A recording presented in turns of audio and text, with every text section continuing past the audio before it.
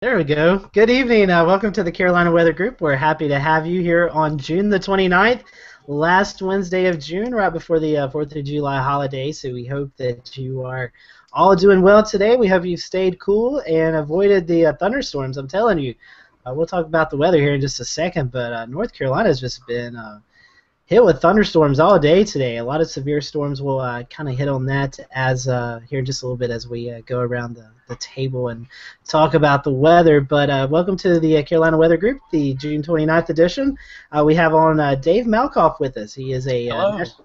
national correspondent for NBC News and the Weather Channel, and Dave's going to be talking to us a little bit about everything tonight. Tornadoes in Oklahoma, kind of covering some hurricanes here in the Carolinas, and we'll talk about some of the different events that Dave has talked or has covered in the weather world here in the past several years. So glad to have Dave on joining us tonight. Before we get into our conversation, though, I want to let you know that you can follow us along on Twitter.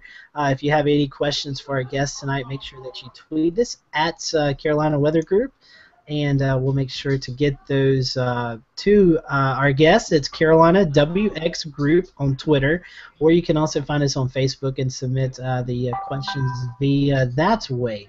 We are a live broadcast, so if we see your question pop up, we'll try to get it into the show as quickly as possible.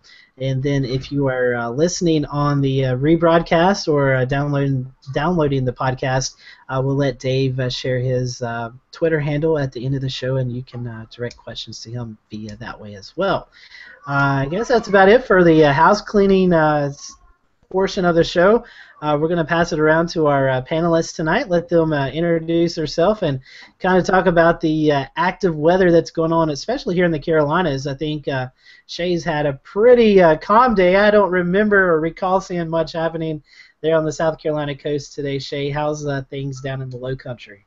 Yeah, well, we had a pretty active day yesterday. Today, the Cape potential was lower, so our storm potential was actually lowered. Most of that stayed to our west and to our north, and then flared up a little bit later in the afternoon. So we did have some thunder showers late afternoon, mid to late afternoon. But I tell you one thing: last night around Savannah, the greater Savannah area in Hilton Head, boy, it really fired off. There's multiple outflow boundaries that collided down in that area and just exploded with energy.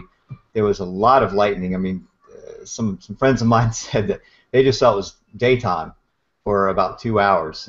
Dave Williams from Channel 4, he posted a shot of the lightning strikes for a 15-minute span. Was 3,028 strikes. So that whole area down there really blew up. Charleston got a little bit of a break today and still seeing a little bit of rain, but at least it's keeping the air temps a little bit on the cool side, and should start to get back into our southerly sea breezing tomorrow. Basically, the southeast right now is just a place where fronts are coming to die. So we've had about 2 or 3 fronts lay into our area and just turn into troughs and provide a lot of moisture with the heat. So hopefully we'll start to get back to southerly sea breezes to keep the coastline a little bit cooler over the next few days. Back to you, Scotty. So Shay, the 4th of July coming up, big holiday weekend for everyone along the coastline. How are those ocean temperatures looking? Are they warming up enough that people can enjoy the ocean while they're at the beach? Oh yeah, they're perfect. It's about 84 degrees, so it's ideal for swimming. They went down to 81 on the last northeast wind that we had, and then back up to 84, maybe even get back up to 85 by the time 4th of July rolls around. So hotter temperatures on the way for sure, with Bermuda High building back into the southeast. In fact, I think a lot of the country is getting ready to see some sweltering heat over the next several days from what I've been seeing. Yeah, it definitely looks that way. So let's go up north where it's still warm, hot, and humid, except Peter's not had any thunderstorms the past couple of days. So Peter, kind of been calm for you. That's kind of a change from the past couple of weeks. I know, for once. I'm shocked. I gave them all to you, but I know you've been eating some, so I sent them down. But anyway, yeah, it's been hot and humid up here the last few days, and it's going to continue to be that way the next couple of days and into the holiday weekend. We might have some thunderstorms on Friday maybe, but it's a low chance. And 4th of July doesn't look too bad either. Right now it looks sunny and 87, so can't complain about that. But also tonight is the I'm about to drop the D word here, the anniversary. I had a derecho come through 4 years ago tonight. Did some damage, a lot of lightning and everything like that. So That was fun, but we haven't had one since then. I know there's been a lot of hype the last few weeks about derechos and whatever, but haven't had anything since then. So. What? I thought we had a big one last week. Come on. Oh, I know. It's the worst one we've ever had.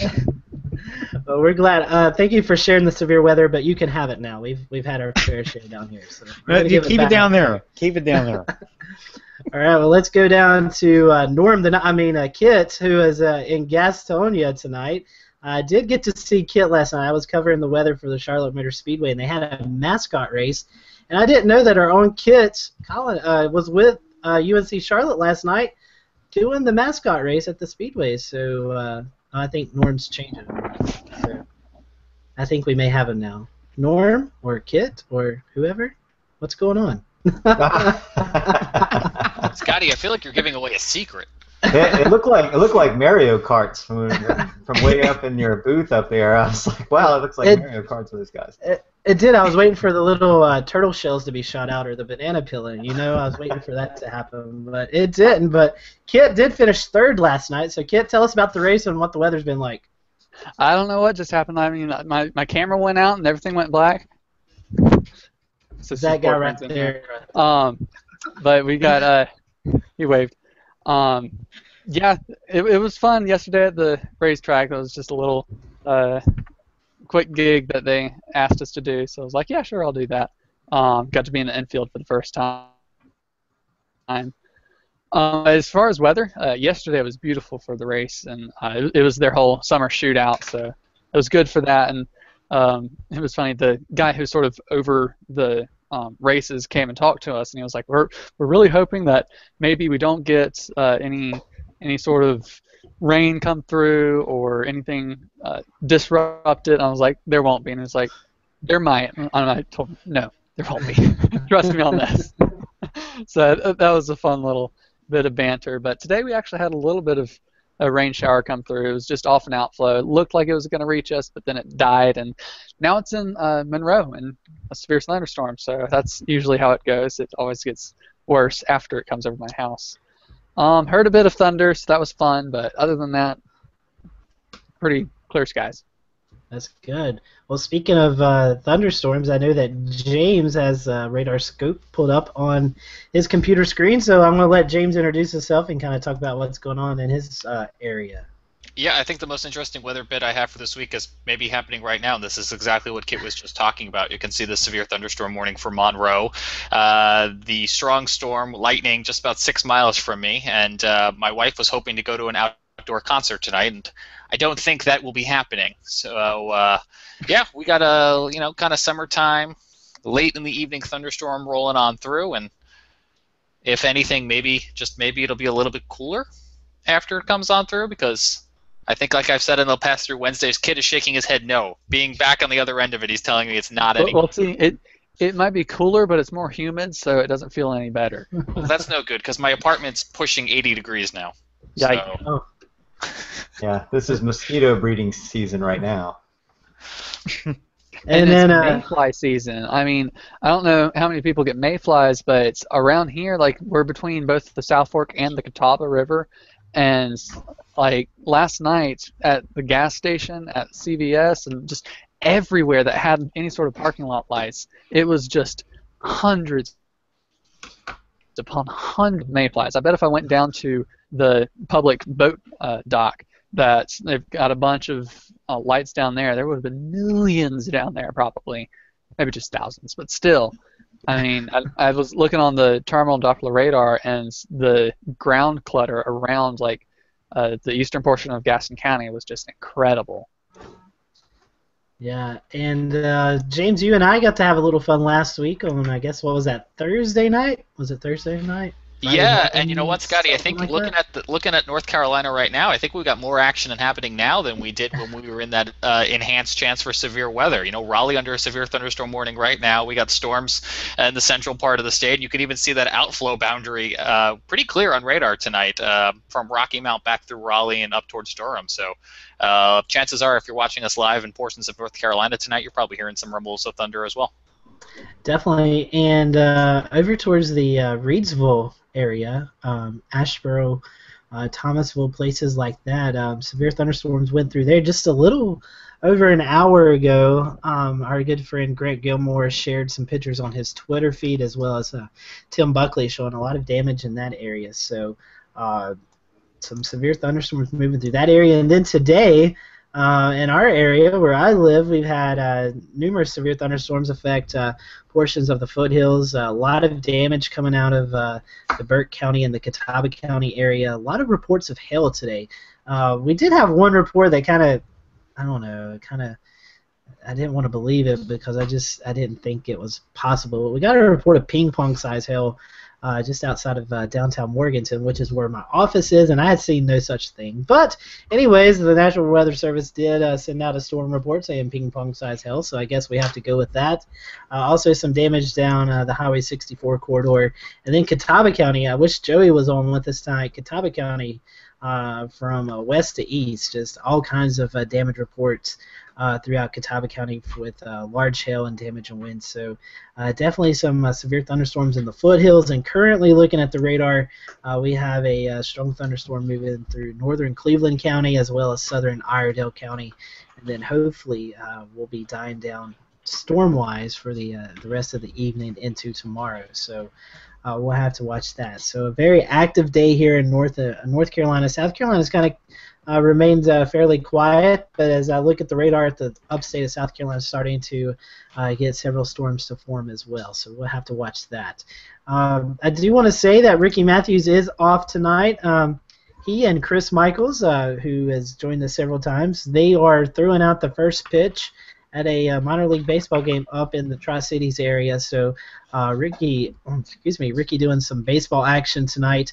And I think David Reese said that he may be joining us a little bit late tonight. So David may pop in here in a little bit to join our show. So it's 8:15, so kind of really on time. So I want to bring in our guest tonight, Dave Malkoff, who is with the Weather Channel as well as correspondent for NBC News, stationed in Atlanta, Georgia. Dave, how are you doing this evening, and how's the weather been in Atlanta today? I'm doing great. Yesterday it was thunderstorms, but we didn't have much of that. Today we just had sunny skies. We're going to go out to the pool today, but didn't end up doing that. But it is great pool weather here in Atlanta. It's not too hot and no lightning. That's a plus. That's a plus. We don't like to see that lightning. As you know, living in the Atlanta area, we can get thunderstorms that develop almost any day of the summertime. So. Oh, absolutely. Any day without storms is a good day. So, Dave, thank you for coming on tonight. The reason I caught up with you is I seen an episode that you did with the Weather Channel, Tornado Target, and I definitely want to talk about that tonight.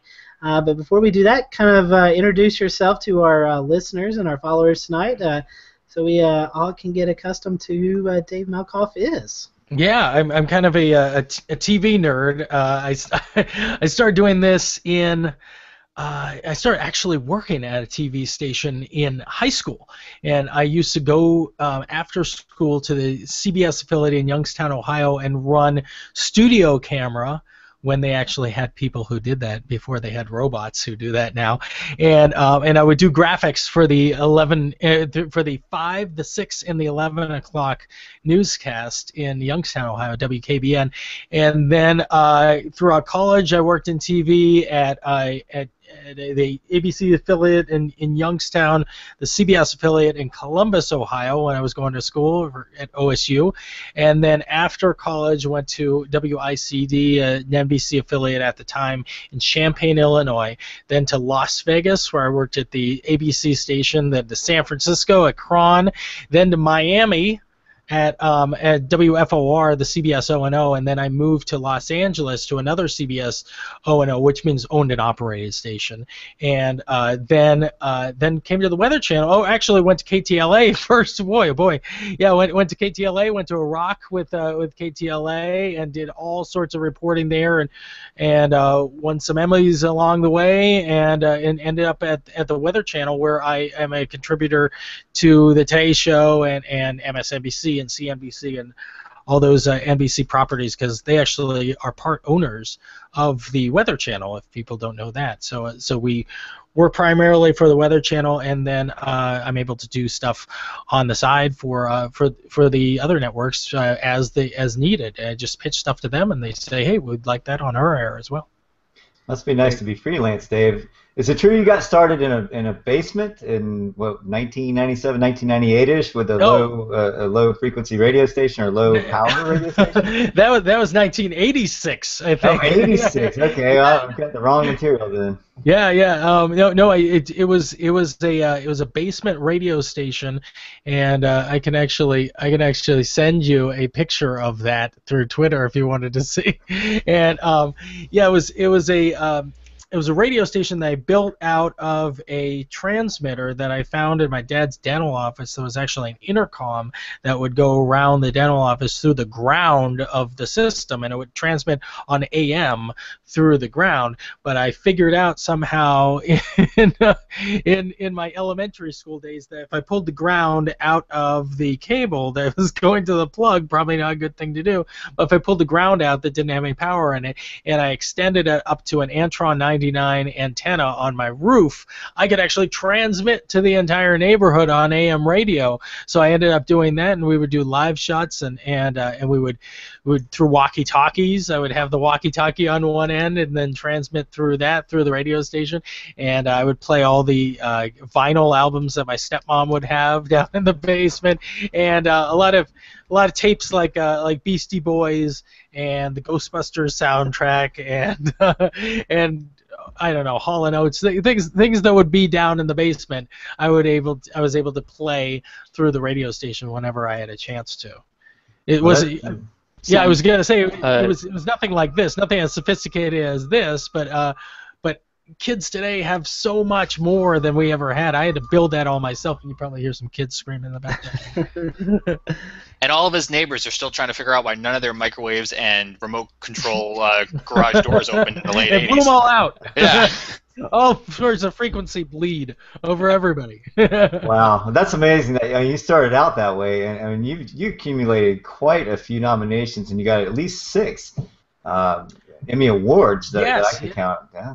The 6 or more, or are we still going for them? Yeah, I have 6 trophies. Yeah, and I'm not sure how many nominations, but that it's really cool to be even nominated for those kind of things, and especially, won one for my work in Iraq as a correspondent during the war, and then another one that I'm really proud of is I won kind of like best feature reporter in Los Angeles one year, so that was really neat, because out of everybody in Los Angeles, they're like, you're the best feature reporter this year out of the tape that you sent for the for that Emmy nomination. So those are kind of cool. Nobody in the industry really cares about it, but your mom loves it, right? That's what Emmys are.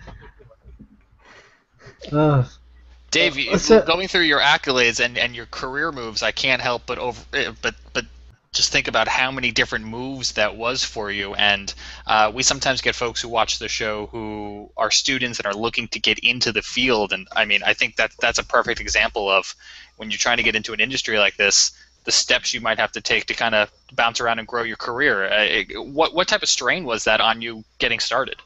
Well, I mean, you start off pretty young, and you don't have a family, and you don't have a wife or anything, so you're kind of able to bounce around like that.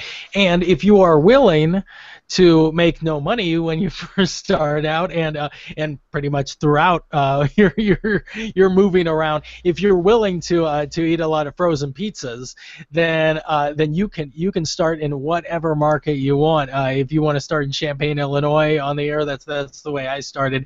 And markets go all the way down. We're talking when we talk television markets, we're talking about cities that have television stations, at least one that is a local station for that city, and there are 255 different local television markets around the nation. It goes from New York, Los Angeles, Chicago, and then all the way down to Glendive, Montana, that actually has a TV station there.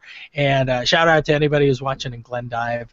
But yeah, they actually have a TV station there. So if you want to do this bad enough, absolutely you can do it. it. But I think it might be actually changing now. You may not have to start in the smallest market in the world. You may be able to, and there's a lot of people who have just worked their way up as somebody working at the desk at a network, or somebody working as an associate producer at a network, and then working their way on the air. I'm not exactly sure how that works, but it seems like that is one of the ways to go that didn't exist, because the industry has changed a lot since I started in it in the mid-'90s. You do a lot of reporting on science and technology, and it seems like if you were to be born at any point in history, this is probably the point for you to be born. I mean, this is such a tech age we're in. I'm looking around your office behind you. You've got so much stuff there. Oh, I see walkie-talkies. Yeah. So, some of this stuff. That's funny. Yeah, some of this stuff is just kind of an archive, and I could show you some of these things. Hold on one second. I got to pull my earphones out. But this thing over here. This is. And this is how geeky I actually am. This is from the 80s, and it is actually a video switcher. This thing is from Radio Shack, and you were able to actually plug video and audio through RCA cables into it, and you could do video effects from one VHS VCR to another one. And this is how I got started doing video production. Was this piece of equipment? It's fantastic. It was called an Archer Special Effects Switcher, model number 15-1274, that you could get from, and I don't think it has a date on it. You could probably look it up on eBay. But yeah, there's all sorts of archive material in here, and to think that, I was doing everything on VHS back in my early days, and then now you can, you can have stacks and stacks of VHS tapes, and I used to have those, and I used to travel around with these boxes. I had more boxes of VHS tapes than I actually had clothes, and now it can go on a little hard drive like that. All of your VHS tapes like that. It's amazing, and sometimes I pull that kind of stuff. What do you got there? I was going to say I was going to help you drive your point home. Here's an HDMI splitter. Oh my goodness. Does the same thing. You could punch between multiple sources and look. It's incredible. And that thing costs you $25 on each. For the record, that piece of equipment is probably a decade older than I am. No, this thing. Oh my goodness. Yeah. Hey, there goes Kit driving the point home there. That's what I'm here for. James, I think you have found a new best friend here. This is pretty cool. I know. Dave's going to come on every week, and we're just going to talk tech. Is that okay with everybody? Yeah, we could. I've actually got a I use an HDMI splitter, but for an evil reason, actually. There is I've got a under here I've got my cable box. I've got an extra cable box, and then a Hauppauge video encoder, which is a what is it called? HD PVR, the Hauppauge HD PVR. But the thing is, sometimes when you get video through, and this is very geeky, sometimes when you get video through the HDMI cable, it comes with a bit of DRM, which is copyright protection. So when I want to record things off of TV, now this is always stuff that I've put out. Like if I want to record my Oklahoma show, sometimes it won't allow me to do that, even though it's my show that I've done. So I found out that if you get one of these cheap HDMI splitters, sometimes they will, by some sort of magic, strip the DRM out of the HDMI thing, so you can actually record off of TV. But I don't, not like I'm recording movies or anything, because that would take too long. But if I want to record off my DVR, which I do all the time, I did this morning actually. I actually use that HDMI splitter for that. And now NBC is probably going to come to your house and confiscate all of your recordings. I'm going to pop it up on the screen again. Here's a picture that Dave tweeted out just a few minutes ago of the reverse angle. This is what he's looking at his command post. Oh my goodness! Look at all that junk on there. Actually, that power source that you see, that surge protector, it has been constantly running since 1994. So that has been on. That's why some of those power lights are flickering there. It has been constantly running since I got my first IBM compatible computer, as they called them back in the day, and that was 1994. So that's just a bit of geeky history there as well. They don't make stuff the way they used to. No, but I hear I may have to change that up because I hear that surge protectors actually have a shelf life on them because after a while they don't actually work. So this thing is probably just as good as any extension cord that would have multiple outlets on it. So it doesn't actually do any surge protection. So maybe I might want to rethink that. Well, talking of technology, let's kind of talk about the reporting side of that. I mean, as you've reported news and weather throughout the past several years, how's technology changed as you're out in the field reporting and getting your story out to the mass audiences? You know, when I first started out, if you were going to do a live shot out in the field, you would need a big satellite truck. And sometimes you still do. If I was going to go out to a major hurricane in North Carolina and it's coming on the beach in the Outer Banks, that's what we would need. We need a big satellite truck with its own big pipeline going up into the sky with you're creating your own bandwidth, and these are big powerful dishes on top of these satellite trucks, and you park it on the other side of the hotel so you don't have as much wind on there, and you can point that right up at a geosynchronous satellite, and that's how you used to do it. There used to be no other way of doing that kind of live shot, but now we've got technology called a live view or Dejero, and these things are basically backpack satellite trucks. What they do is they take several different cell phones and squish them all into one big pipe of bandwidth. So they're taking cell phone modems, 6 of them or so, and then they'll split up the bandwidth between all of those. So you have your hotspots, but it's using all the hotspots from AT&T, from Verizon, from T-Mobile. All these different towers are all pushing out this one signal, and it works pretty well. So you see a lot of people using those out in the field. So that makes it a lot easier to do live shots out in the field now. I guess I should mute myself.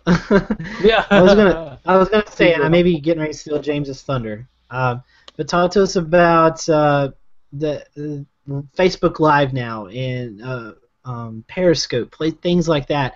How is that to really change the broadcasting of news now? I mean, you know, normally we'd have to wait for a special report for NBC or your segment to come on to the Weather Channel.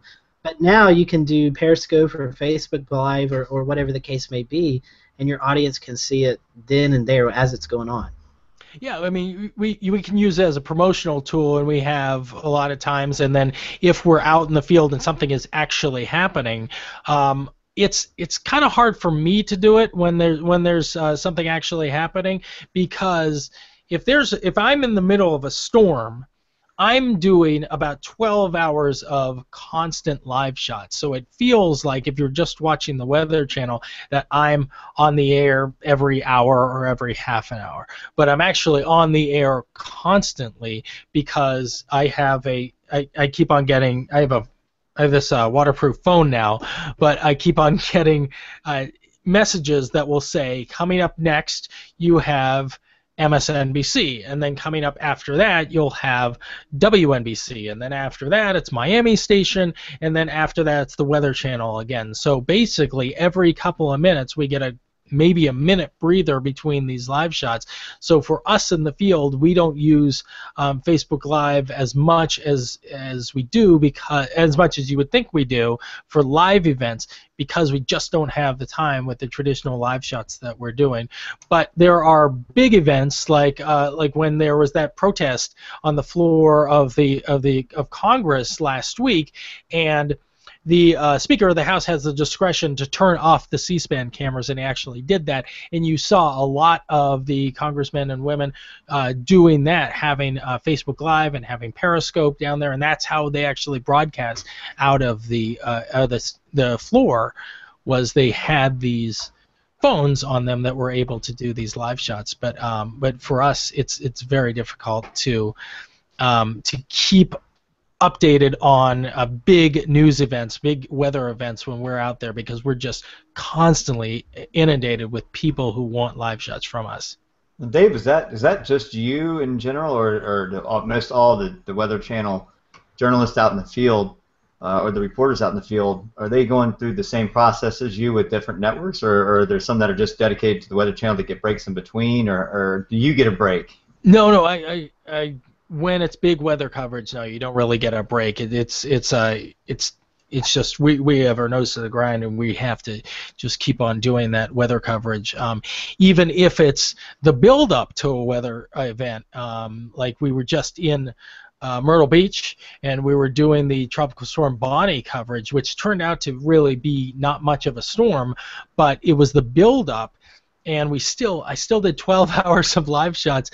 We were on 3 or 4 shows on MSNBC, and I'm sure we had some other ones as well, plus the Weather Channel every 20 minutes or so. So we constantly came to us over and over again. And I think we had 3 different crews around there, and then Mike Seidel was out there, and I think he was doing live shots for NBC Nightly News, and so he had that responsibility, which comes with putting a whole story together. So somebody has to be writing that story back where they have all the video from all around the country, and then someone in Miami will actually cut that piece together for NBC Nightly News and then feed that up to New York. So it's really going. When you see Mike Seidel doing his story, you'll see him doing the story in North Carolina. Somebody in Miami is cutting it. Someone from New York is cutting it. It's all becoming one story on Nightly.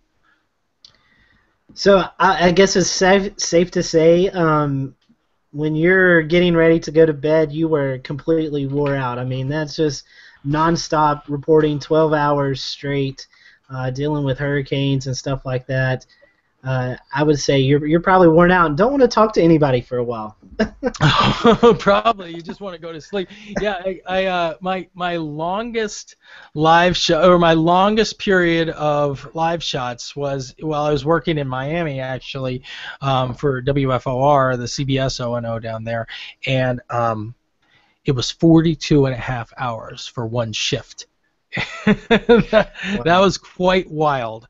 And what happened was, I have no idea what hurricane that was, Wilma or something, and I know that we were in Key West, and we kept on doing all these live shots over and over again, and at the end of the live shots, CBS NewsPath called me and said, "Can you be the NewsPath reporter?" And what NewsPath is, it's a division of the network that actually sends reporters out to just do stories for the local stations. So the local stations can appear that they have a local reporter there, but it's actually from CBS NewsPath, so it helps out the local station, so they don't have to send someone out. The network is sending those people out, and they didn't have anybody to send, so they drafted me into that at the end of my shift, and at the end of all of that became 42 and a half hours of live shots. So I've been doing this for quite a long time, these kind of marathon live shots for hurricanes.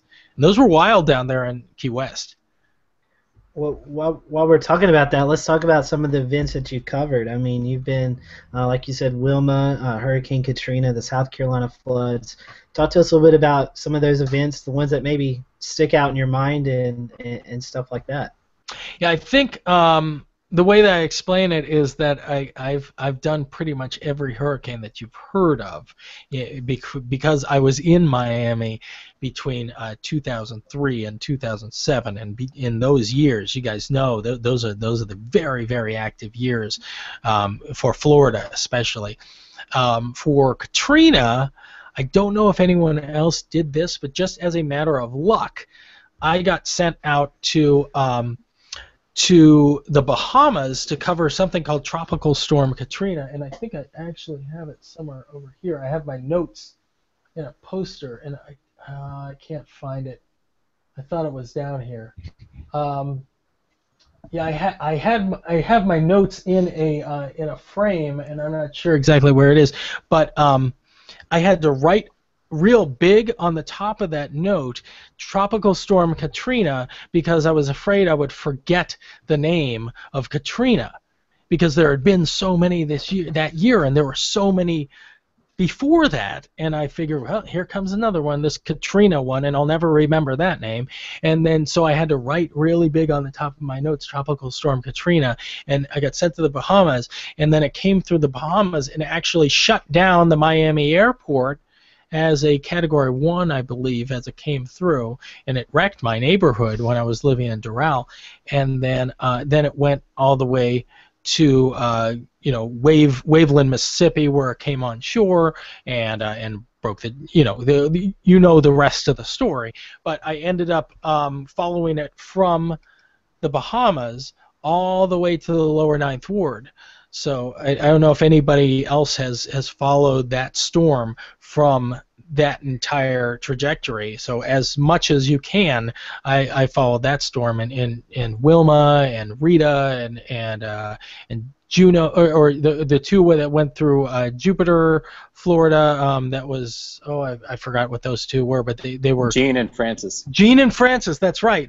Yeah. they those two almost followed the exact same path through Jupiter. It was really, really weird, and we did a lot of coverage on those, and so it's a lot of hard work. I remember one time it was either one of those Gene or Francis that we were doing live shots, and for the CBS morning show, and it was I believe it was called the early show at the time, and so we were doing so many constant live shots for that newscast that our camera started malfunctioning, and even though it was taped up and there were plastic bags all around the camera, it would slowly stop losing its functions. Like, now it won't zoom, and now it won't focus, and now it doesn't record. And then we kept on doing it until it's literally stopped working, and we ended up doing live shots with a Handycam, and we had a just a not a professional camera, but we were able to plug it into the live truck doing that. And it appears like you're at a TV station there, so you know how that works. But you just do whatever you can to get the live shots on the air. So that's what we're doing. It's very, very grassroots. If you think these shows look big and flashy, but it's very, very grassroots, maybe even more grassroots than this podcast here. When you're out in the field, you are dealing with the elements and trying to bubble gum and duct tape anything together to get a live shot on the air. And maybe talk to us a little about some of the, I know covering Hurricane Katrina, but talk to us about some of the stories there. You know, that's something we've really not touched on this show, and hopefully as the anniversary of Katrina comes up, maybe we can hit on that. But talk to us a little bit about what you saw there. I mean, because I'm sure just what we saw on TV wasn't exactly everything that was going on in New Orleans at the time, or even along the Gulf Coast anywhere. Yeah, I mean, we started off we drove to Waveland, Mississippi, and when we got there, just as an aside, I had one of the first handheld GPS units that was actually built into a Palm Pilot, and these Garmin units were built into Palm Pilot. And nobody really knew about these at the time, but we were driving through there, and everything was wiped out in Waveland, Mississippi. You got to understand that this is where the storm came on shore, and I had never seen anything like this before. There wasn't really any debris to speak of. It looked like someone had taken a razor blade and just sliced these houses off of their foundation. It was very breathtaking to see, and talked to the folks who were in a parking lot getting the supplies that were coming from the Miami-Dade fire department and other agencies around Miami that trucked all that stuff over there. That's the story that we were doing, and it was really tough to see. And I remember finding a woman who was living in Waveland at the time, and I said, "Can we go and see what your house looked like?" And she said, "There is no house. There is no way to get there because there is no house. I couldn't even tell you where it is." And I said, "What is your address?" And she said, "Listen, there is no house." And I said, "But what is your address? We have this GPS thing that I can plug your address into, and we can drive over there.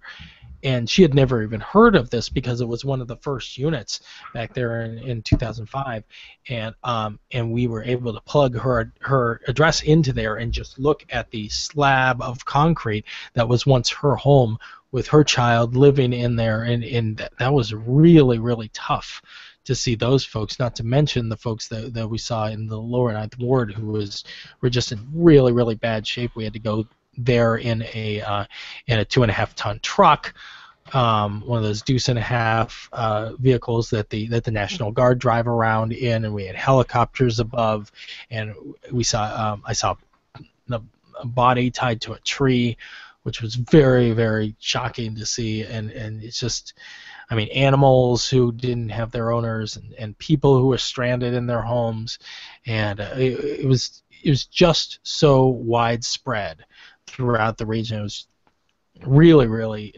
scary to think that could happen in a major American city in this decade or last decade. How long was you in New Orleans or the Gulf there to cover the event?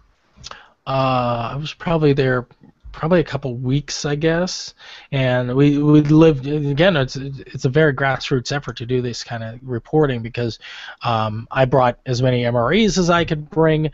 We stopped by the grocery store and got as much food as we could, but that was what we had to survive on, and we ended up sleeping in the car because there were no hotel rooms available, and we slept on the car we slept in the car in Jackson Square, and I actually had a I went back a few years later when I got to the Weather Channel and found that parking space where we parked, and I remember one night waking up in Jackson Square, and that's right near the river, and smelling this horrible smell of death. And I had to go down to the river and figure out what this was. And I thought I was going to see a human body, but it was a dead shark that had come up the river from the ocean, from the mouth of the Mississippi. Somehow the shark had gotten into the brackish water there in the Mississippi and was able to make its way all the way up to Jackson Square, where it finally was able to.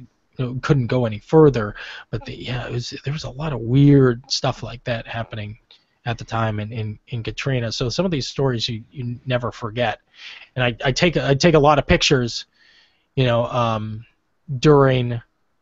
these events, and I try to keep a group of pictures. Hold on, let me find it. And you said that shark was in Jackson Square, like the one in New Orleans? Yes. Wow. Yeah, here's I think I even have a picture of that shark. Is there a way to put?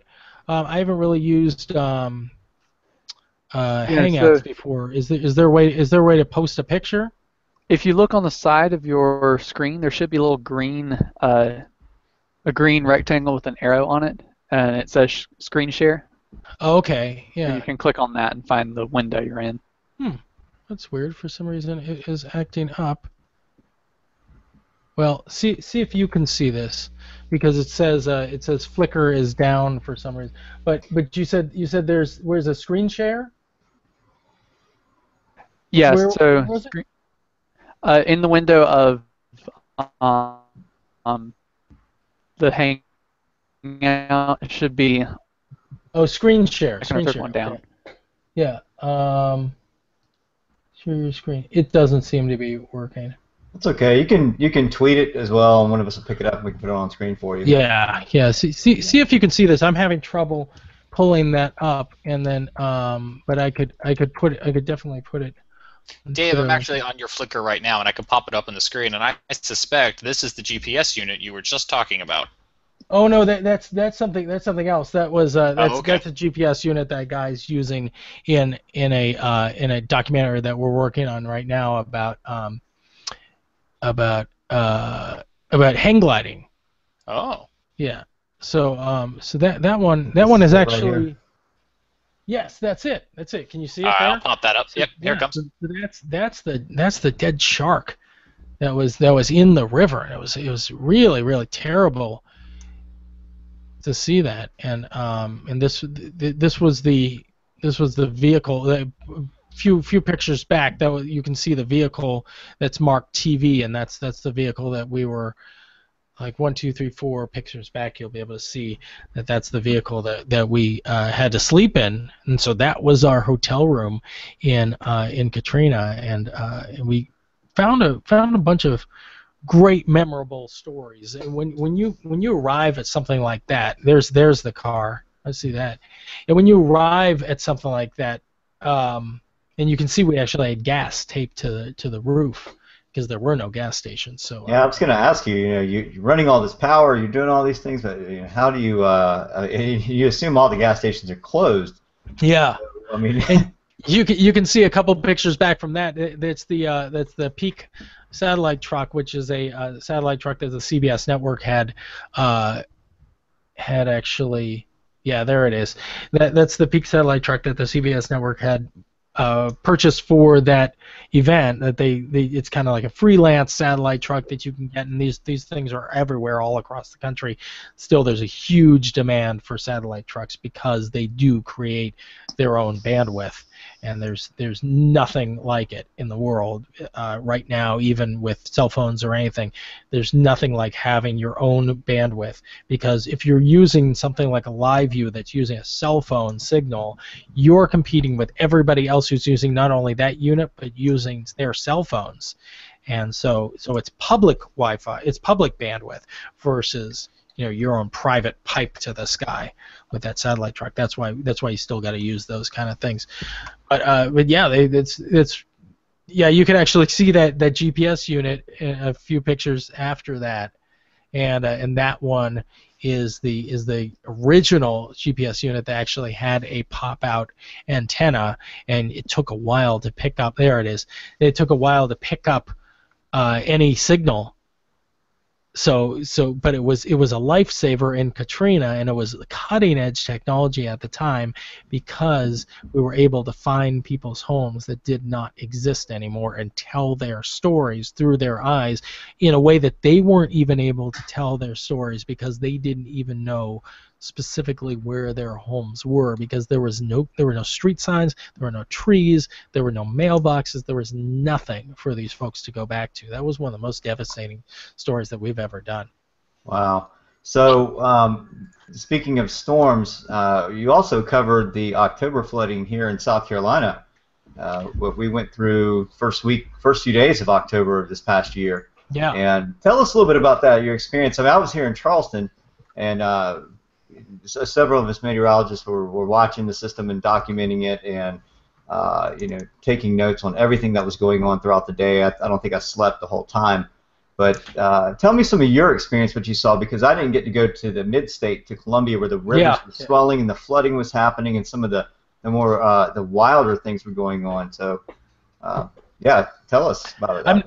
I'm not a meteorologist, but I believe, and you can correct me if I'm wrong, that is one of the most significant rainfall events in modern history. There was so much rain coming down there that it just inundated the state, starting with a bunch of different systems. There was a tropical storm or Hurricane Joaquin that was off the coast that was pushing all of this through, and then there was another system coming from inland, and those things met up to create a catastrophe that had never been seen before in South Carolina. Because they had all this water dumped in one time, and there was no way for that water to go away, and all it had was a chance to go down the river, and as it was going down the river, it was just creating more flooding. So at one point, there was a huge percentage of the state that was underwater. We went to, I think we started there in Columbia with Nikki Haley doing her press conferences there, and then we moved on to Charleston, and then I think we came back to Columbia because I remember there was one family in Columbia, and their home was underwater, but they didn't even know about it. So there was a father and his wife and 3 kids, I believe, in the house, and he got out of bed at around 5 o'clock or so, and I forgot why, because maybe his alarm inside his house was going off. So he got out of bed, and as he got out of bed, he put his feet into about 3 feet of standing water in his bedroom, had no idea that there was a flooding happening at the time. And he got out, and they tried to get everybody up and out of the house, but the doors would not open because of the pressure of the water outside the house. So the only way to get out is they have to lift the window in the daughter's bedroom, and everybody had to jump out of there into 3 or 5 feet of standing water and swim to the street, where it was the house kind of went down in a dip, and they had to swim to the street. The people on the other side of the street were not flooded at all, but these families were completely flooded out, and once the water recedes, they have to go through everything, and they have to take into account everything that was in their house, everything that was destroyed. That some of the homes have to go down to studs at that point because of the intrusion of water causing mold, and so it's your house is destroyed when it gets flooded.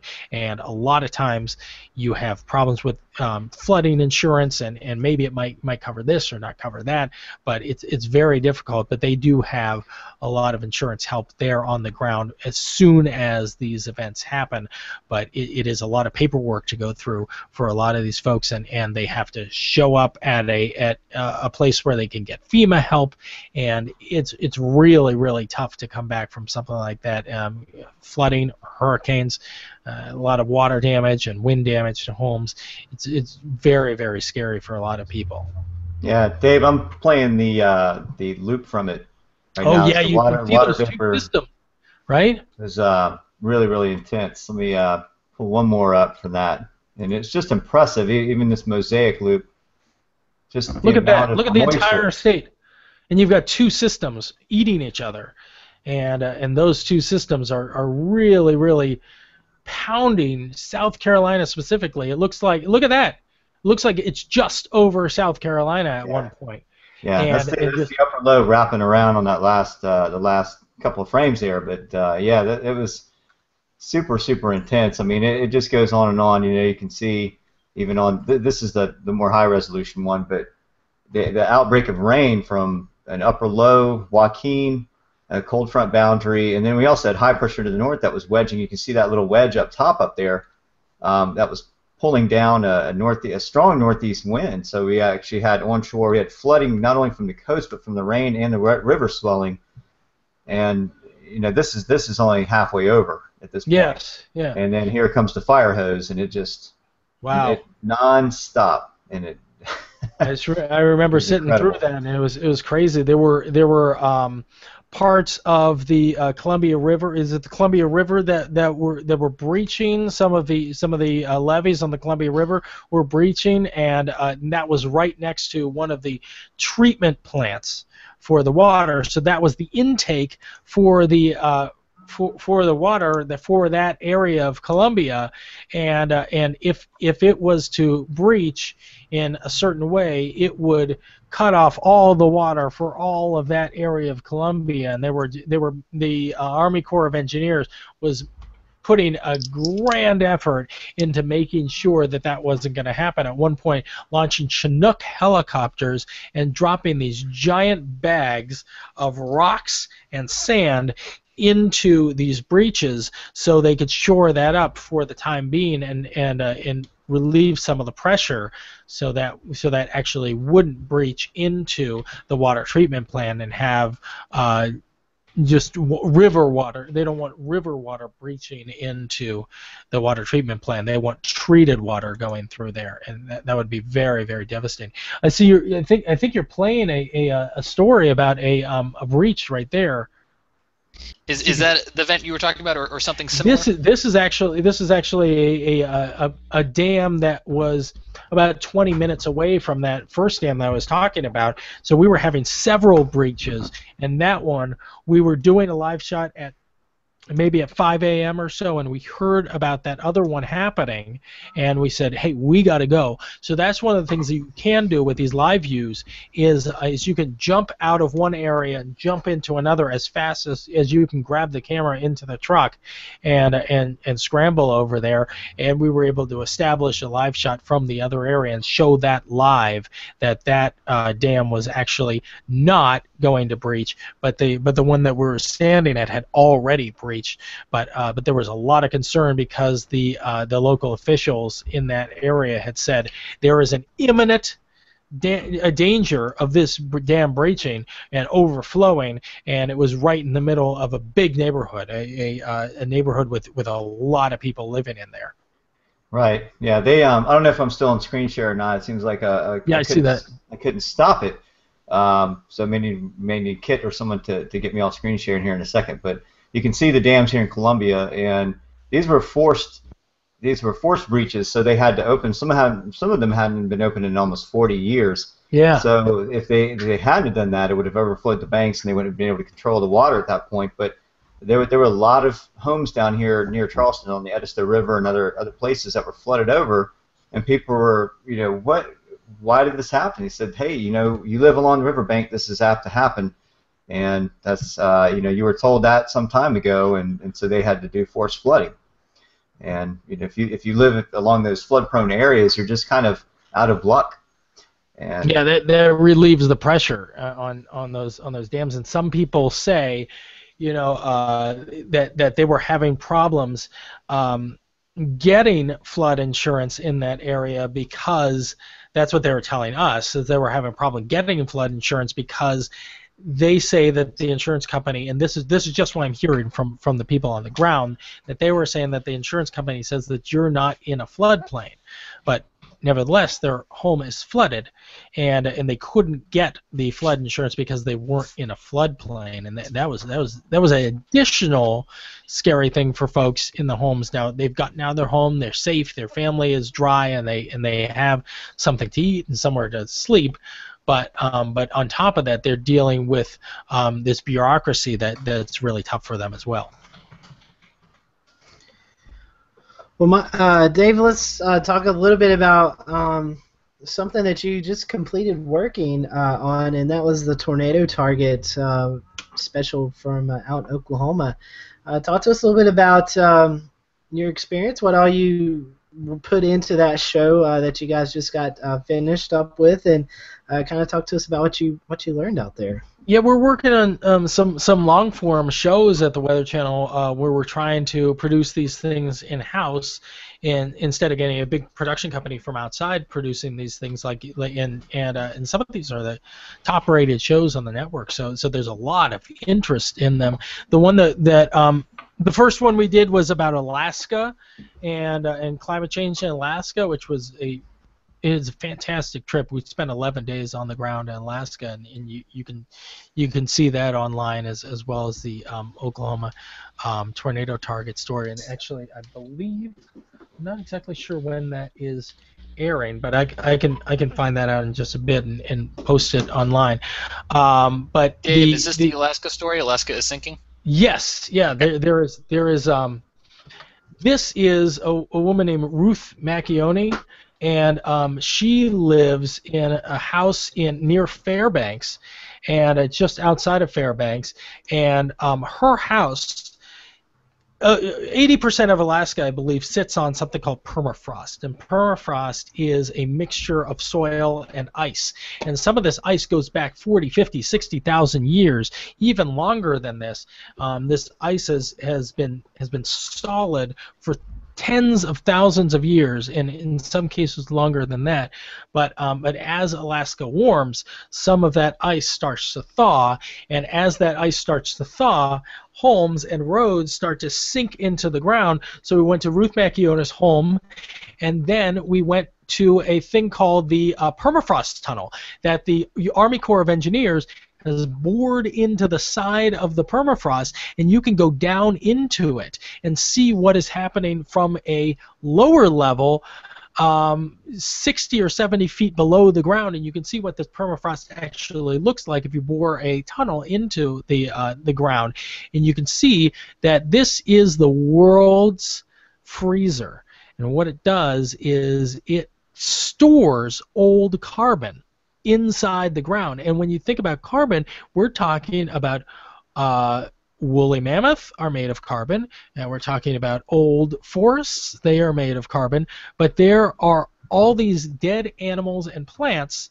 that are stuck in the freezer, and some of these woolly mammoth have soft tissue on them inside the ground. They are so frozen that they are inside this, it's almost like Jurassic Park, stuck inside this permafrost, and there are pieces of we saw a guy with a whole warehouse full of woolly mammoth tusks, and they were doing some study with the soft tissue inside. It was just blowing my mind to look in a warehouse full of tusks that they found in the permafrost. And we also went down into the tunnel, and I saw a stick that looked like a stick that you would see in your backyard, and this stick was 40,000 years old. It wasn't a petrified stick. It was a stick made of wood, but it was in this freezer, so it was 40,000 years old. So as this starts to thaw out, you unplug the freezer, and what happens when your freezer unplugs? Well, your meat starts to go bad, and when meat starts to go bad, the bugs will get into it, and they release methane from the meat and from the bones and from the wood that's in this. This methane is natural carbon that has been stuck in the ground for tens of thousands of years, and as it is released into the air, it creates a localized warming. So this thawing is happening because of global warming and global climate change, but there is a localized warming happening because of this natural carbon that is stuck in the ground. And carbon dioxide is not as good a greenhouse gas as methane. Methane is actually a better greenhouse gas than carbon dioxide. It holds more energy in the atmosphere, so it's actually more dangerous than carbon dioxide. And all this methane is coming out of the ground, and you can see all that on the Alaska State of Emergency special on the Weather Channel. Oh, that's fascinating. Maybe we can interest Steven Spielberg in a new movie called The Pleistocene Park. Yeah. Pleistocene Park. Yeah, that's right. That's a good one. I don't know what kind of experiments they were doing with the soft tissue, but I don't know if they're trying to reanimate anything. But there was and we showed this on the Today Show. I showed there were boreholes in the side of the ice where they had found frozen bacteria that they were able to reanimate that was stuck in the permafrost there. And I asked the guy, I said at the end of the story, I was saying, wow, is there permafrost on Mars? And he goes, yes, there is. And I go, could you reanimate the bacteria in the permafrost on Mars? And he said, that's exactly the experiment that they were working on when they did that, to try and see if they were able to get into the permafrost on Mars, or ice on Mars that we now know exists. Could they actually reanimate some bacteria, some alien bacteria there? So you get into really cool stuff when you get into these stories, and all it takes is just scratching the surface in Alaska and trying to get the Army Corps of Engineers to let you into that project. So that was really neat, and that was the first special we did before we did the Oklahoma City or Oklahoma special about tornadoes and how much of a target Oklahoma actually is. It is a target out there. So kind of talk about. I know you went out with the KFOR storm team out there. Yes. Do you know those guys? I do know some of them, yeah. So talk to us about that. The people that you spoke with in Oklahoma. I mean, I know several people in the Moore and Norman area, and it seems like the town of Moore. I know you stated it in your show, and I can't remember, but Moore, Oklahoma seems to have been hit several times. At least 10, 15 times. So talk to us a little bit about all that that you learned out in Oklahoma. Oklahoma is right behind Texas when it comes to the number of hurricanes that come through, and if you actually look to the history books from the 1890s up until now, there have been at least 160 tornadoes that happened just within the Oklahoma City metro area. We're not talking about the entire state. We're talking about just the metro area of Oklahoma City. So that's basically more than one per year that they would get throughout the Oklahoma City metro area, 160 tornadoes. And two of those were some of the most violent tornadoes ever recorded in history, and those were the Moore tornadoes that happened in May 3rd, 1999, and then May 20th, 2013. And those were deadly, violent tornadoes that were huge and very different tornadoes, but they happened in the same area. And we actually stood on a spot inside a guy's sod farm where those two tornadoes converged. They actually crossed right there in that sod farm. So it's very unlucky. It's probably the most unlucky spot in the entire state of Oklahoma if you stand on that spot. But it is far outside of Moore. I believe I'm not sure how many. It might be a mile or two from the center of Moore. But those tornadoes came right through the city, and when I was there in 2013, I wasn't there for '99, but I was there for the 2013 tornado, just a day after that happened, and it was just devastation as far as the eye can see. Because if you think of Moore, it's not a rural area in any sense of the word. It is a major metropolitan area in a major city in America, and there's a lot of people, and there were two elementary schools that were hit, along with 2 daycares. We lost 7 little kids in that May 20th tornado. And that's just the really tough part of the story to deal with, because you're thinking of schools as a place that should be safe for kids to go. But the thinking was, before the May 20th tornado in 2013, is that tornadoes don't come through until after the school day. But there's been a lot of change in the atmosphere, which means that that you can't say that for certain anymore, that tornadoes don't come at this time or that time. They can come at any time of the year, and they can come at any time of the day. So now there's been a mandate to any new constructed school in Moore actually has a shelter built into it. And that's just in the city of Moore. That's not true for the rest of the state. There are a lot of schools all over Oklahoma, the state, and Texas and Kansas that do not have shelters built into them. But when they build these shelters that cost about $1 million or so, I believe that's the price. I'd have to look it up. But these shelters, when they're built to FEMA rating, they're not like a shelter that you go down into the ground to go into. They are just school hallways, but they are built in such a way that they can withstand an EF4 tornado. Now, this May 20th tornado was an EF5, but they are FEMA rated for an EF4 tornado. So what would happen is you have all the kindergartners in there, and maybe the first graders in that hallway anyways. But if there is a severe thunderstorm warning or a tornado coming right for you, they would gather everybody throughout the school and push them into that hallway and into those classrooms, where they would be safer than they would in any other spot that they would be in that school. So that's a positive thing that a lot of people have stepped up, in Moore in particular, and said, this is enough of this nonsense. We're going to build shelters in our schools, and we're going to have that, something that that a lot of schools did not have at the time, and that's one positive thing that's come out of all these tornadoes, and especially the Moore tornado, May 20th, 2013.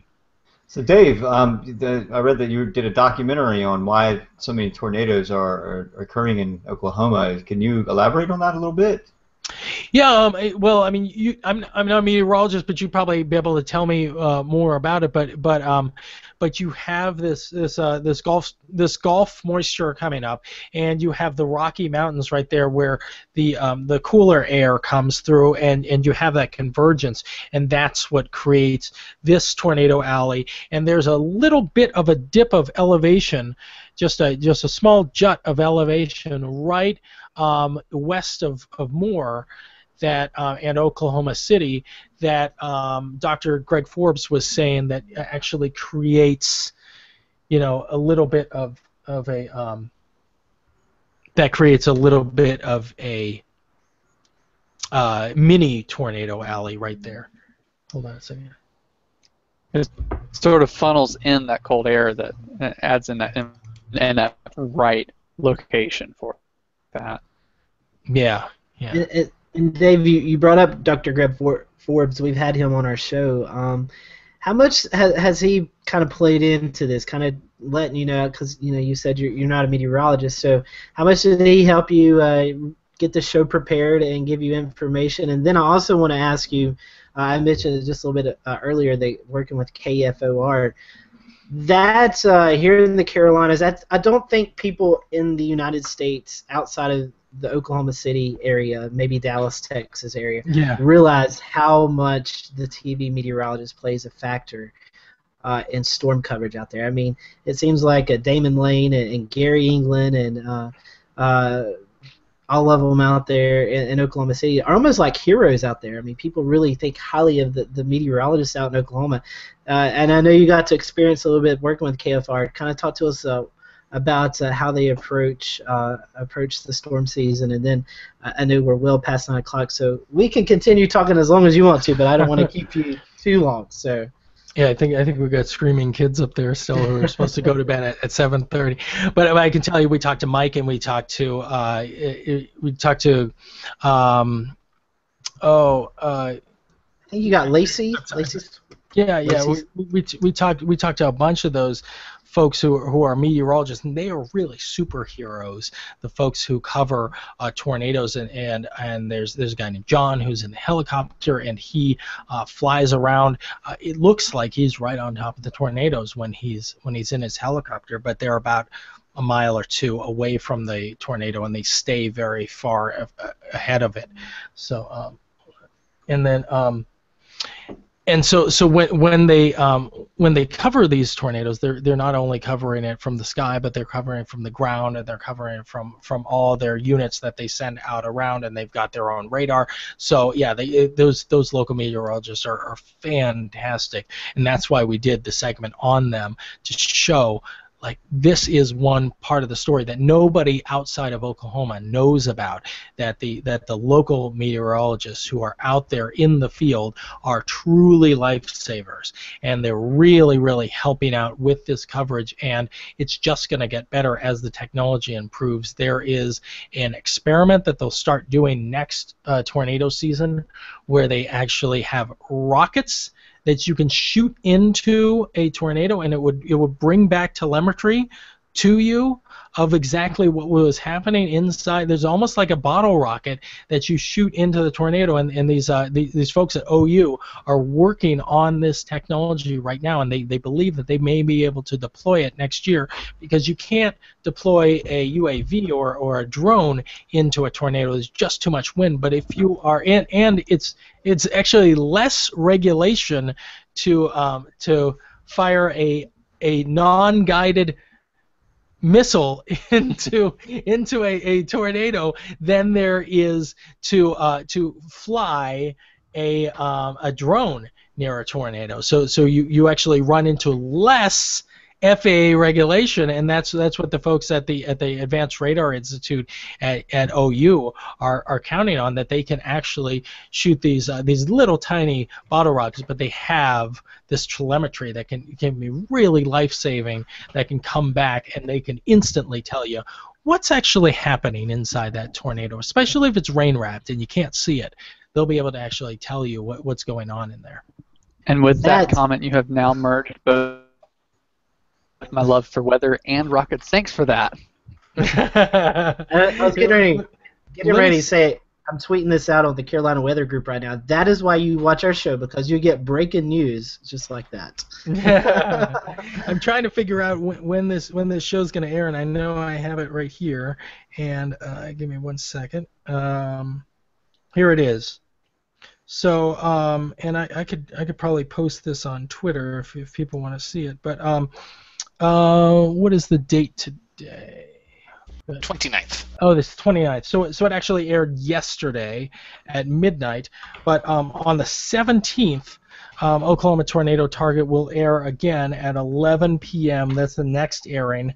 And on the 24th, the Alaska State of Emergency will air at 4:30 p.m. And then we're also working on a story that we're trying to get done here, that we've been working on for the past month or so, about a guy who's trying to break the world record for hang gliding, and that's another special that we're working on. They're probably trying to put it on for next month, but the guy hasn't broken the record yet. But we're hoping that he'll break the record in the next few days, and then we'll be able to actually have this complete special on. Yeah, that sounds like down your alley, Shay. You could help out a little bit with that. North Carolina is famous for hang gliding off the dunes, and that's how the Wright brothers got started. Was with trying to get these gliders. And theirs was a powered glider off of the dunes and actually have some powered flight there. But actually, if you go to this spot in Texas right along the Mexican border called Zapata, it is actually better than the Outer Banks are, or Kitty Hawk, or Kill Devil Hills, and you can take off from there. And let me just without anybody Googling, what do you think? Just go around and tell me, what do you think is the maximum distance you can go in a non-powered hang glider? Just in a hang glider, what do you think is the maximum distance you can go? Maximum distance, depending on your thermals, I guess. 15. As long as the daytime is... I'm going to guess 1,500. No. How many miles? 1,500, oof, man. In your area, I would say 300 miles. And then anybody else? I was going to say 100, and I thought I was high, so now I'm not going to say anything. Are we saying 1,500 feet, like for gliding distance, or the furthest? Yeah. Furthest travel in just non-powered flight. You take off and you just keep on going. How far can you go? I was gonna say 25 miles, but I feel like that's really low. That's what everyone thought. I thought like maybe 2 miles. The answer is 475 miles. That is the current record. What you do is, and you mentioned the thermals. What you do is you climb up to the top of the thermal to the cloud level, and you look for the next thermal, and you jump off of that cloud level at about 10,000 feet or so, and you just glide to the next thermal. And the descent ratio is at the top. If you're at 10,000 feet, you can go about 20 times that far, so 200,000 feet forward. So if you do get up to 10,000 feet, or if you get up to 3,000 feet, you just multiply that by 20. So for every foot you descend, you go 20 feet forward, because these things are so well built with carbon fiber and the really, really lightweight material that they have for these high performance gliders. And there's only about maybe 20,000 people around the world who have ever done hang gliding, and the people who do it professionally are just maybe 5 or 6. So it's a very, very tough sport. But when you're as good at it as this guy Johnny Durand is, and the current record holder, whose name is Dustin, and when you're as good as Dustin and Johnny, you can go as far as the wind and sun will take you, as long as you find the thermals, which are these rising columns of air in the sky, and you can see them because you can see either dust devils on the ground or birds going up in a circle, or you can see a cumulus cloud on top of these thermals that they're creating. So every time you see a cumulus cloud out there, you can know that there is rising hot air underneath it, and that's your next escalator in the sky to get to. So that's a really interesting special that we're working on. We're trying to get it on for the. That's pretty neat. You know, you ought to look into paramotoring as well. That's kind of a up and coming sport, and there's some kiteboarders too that have learned how to ride these thermals off of cliffs with just the kites. But I tell you what, that's a very dangerous thing to do because the kites are not designed for that kind of lift mechanism. So they're on a downward descent the whole time. They just learn how to loop the kite and ride the thermals out. But you know, you almost have to have ideal conditions, especially here on the South Carolina coast.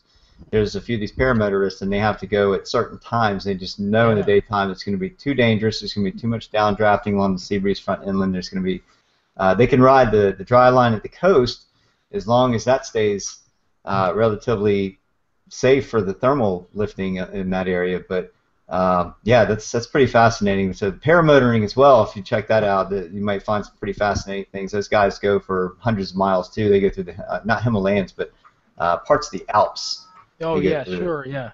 This guy Johnny Duran has done that as well. He's an Australian guy, and he does it through he's from Brisbane, or from outside Brisbane, and he's done it through the Alps, and he's done it through in the Carolinas. There's a spot in San Bernardino, California that's really popular for this, but the most prime location on Earth is this place called Zapata, Texas, which is right over the border from Mexico, and it's got all that. It's got enough Gulf moisture, and it's got enough hot air on the ground, and in the desert atmosphere kind of heats up, and it pushes these thermals up, and it creates the perfect conditions. They don't think you can go further anywhere else on the planet than starting off at the airport in Zapata, Texas. Makes total sense. Yeah. That's pretty cool. All right, well, we're closing in on 9:30, so any of our panelists, we have any more questions before we kind of wrap up the show? I've got one, and I'll let Dave keep the answer as short as he wants, depending on how much time he's got. But looking around your office and getting to know you over the course of the last hour and looking at some of your reporting on YouTube, how excited are you with drones? Oh, yeah, they just changed the regulations this week. They did, like 51 days and counting now. Yeah, so in August, the rules will change that basically, if you're over 16 years old, if your drone is under 50 pounds or so, you can fly it for commercial use. Now, before that, you could fly it however you want, just not near an airport, not over 300 feet, and you could do any kind of hobby nonsense you want to do and goof around and get nice Facebook videos. But what the real game changer is for us, and we've used them a bunch of times, but the thing is, there is so much regulation. You have to have a pilot set out a flight. I'm going to be in this GPS location tomorrow, and it has to be 24 hours in advance. But now we can use it for breaking news. We can use it to explain things better than you can ever explain it, and it's going to be a real game changer because you can do it much easier now, as long as you've got the license from the FAA, which will be a simple process to get versus what it has been, and we've been waiting for this for a long time. And yeah, I'm right there, anxiously waiting with you. Yeah, it should be really neat. It's I mean you'll see in the Oklahoma City special that we did a this is actually a live shot that we did, and we actually had to have a pilot there with us to do this legally, and I was on the phone here, and we went up during that huge snowstorm in Philly. that Winter Storm Jonas, and we were able to show as we go up here. You're able to see Strawberry Mountain, which is I think it's called Strawberry Mountain. That's a neighborhood right outside of Philly. And you see the high school there, and you can see how much snow is on the roofs there. And that was a huge problem because we went out to a neighborhood in Philly where a church had collapsed because of the weight of snow on the roof, and that's a real problem. And you can't report that kind of thing unless you have a drone in the sky or a helicopter. And a lot of times, since we're going to all different cities, we're not a local station, we don't have a helicopter available. But if we have a drone, we can go up and survey that kind of potential danger. And that potential danger actually came to a head at that church in outside of Philly, and we had a collapse there, and it was very, very lucky that nobody was in that church at the time. Very cool. I'm gonna have to get me a drone. I've waited It's too neat. long. It's neat. It's neat. I went to the drone convention in Las Vegas, and it was very cool. And there's a shop here in town in Atlanta called the Atlanta Hobby, and if you go into there and you see the kind of drones that they're building in there, you can't leave that building going, yeah, I have no interest in this. It's impossible. Maybe they can fix mine. I need a new stabilizer. But I did do the hang glider in San Bernardino, and it was really like being inside a drone because you're not in an aircraft in any way, shape, or form. You don't even have to hold onto the bar because you're carabined into it in a pouch, and so you're just kind of floating out there, and it was like you were inside a drone. So it was really, really incredible. I wish I didn't have to work and while I was doing it, because I wish I could have taken more of it in. It's a really neat sport. All right, guys. Anybody else have any last questions for Dave before we sign off for tonight's show? Yep. Thank you, Dave, for coming on tonight. Sure, absolutely. Yeah, we appreciate it, Dave. We're going to give you the opportunity to share your social media accounts so our followers and listeners of the podcast can follow you on social media. Yeah, you can find all my social media links at www.davemalkoff.com, Malkoff. You can also follow me on Twitter at Malkoff and on Facebook /Dave News. So those are the two ways to get a hold of me. But if you want to see my Facebook or Flickr or anything like that, it's and YouTube and LinkedIn or whatever, IMDb page, whatever. That's all available through DaveMalkoff.com, and you can see all those links, those social links there. Awesome. Well, Dave, we hope it's not an active hurricane season. Hopefully, you don't have to be going out doing all kinds of reporting 20-some hours straight. But if so, we expect you to come back on and kind of talk about it. We're happy to do it if it comes down to it. All right, Dave. Well, thanks so much. We appreciate you being on tonight. Sorry we kept you so late, but it was a great show, and look forward to having you back on at some point. That's all right. Okay. Thank you so much for having me. It was really great being with you, Scotty, and everybody else. No problem. Thanks so much. And next week, we're talking with the Weather Pros.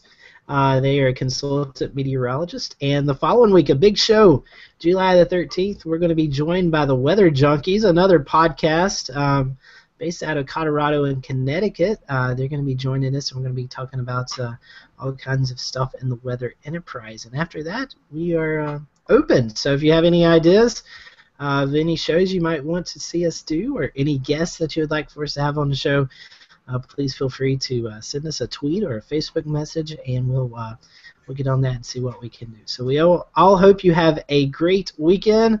Stay cool out there, and we hope you have a great 4th of July and a safe one, and we'll see you next Wednesday night.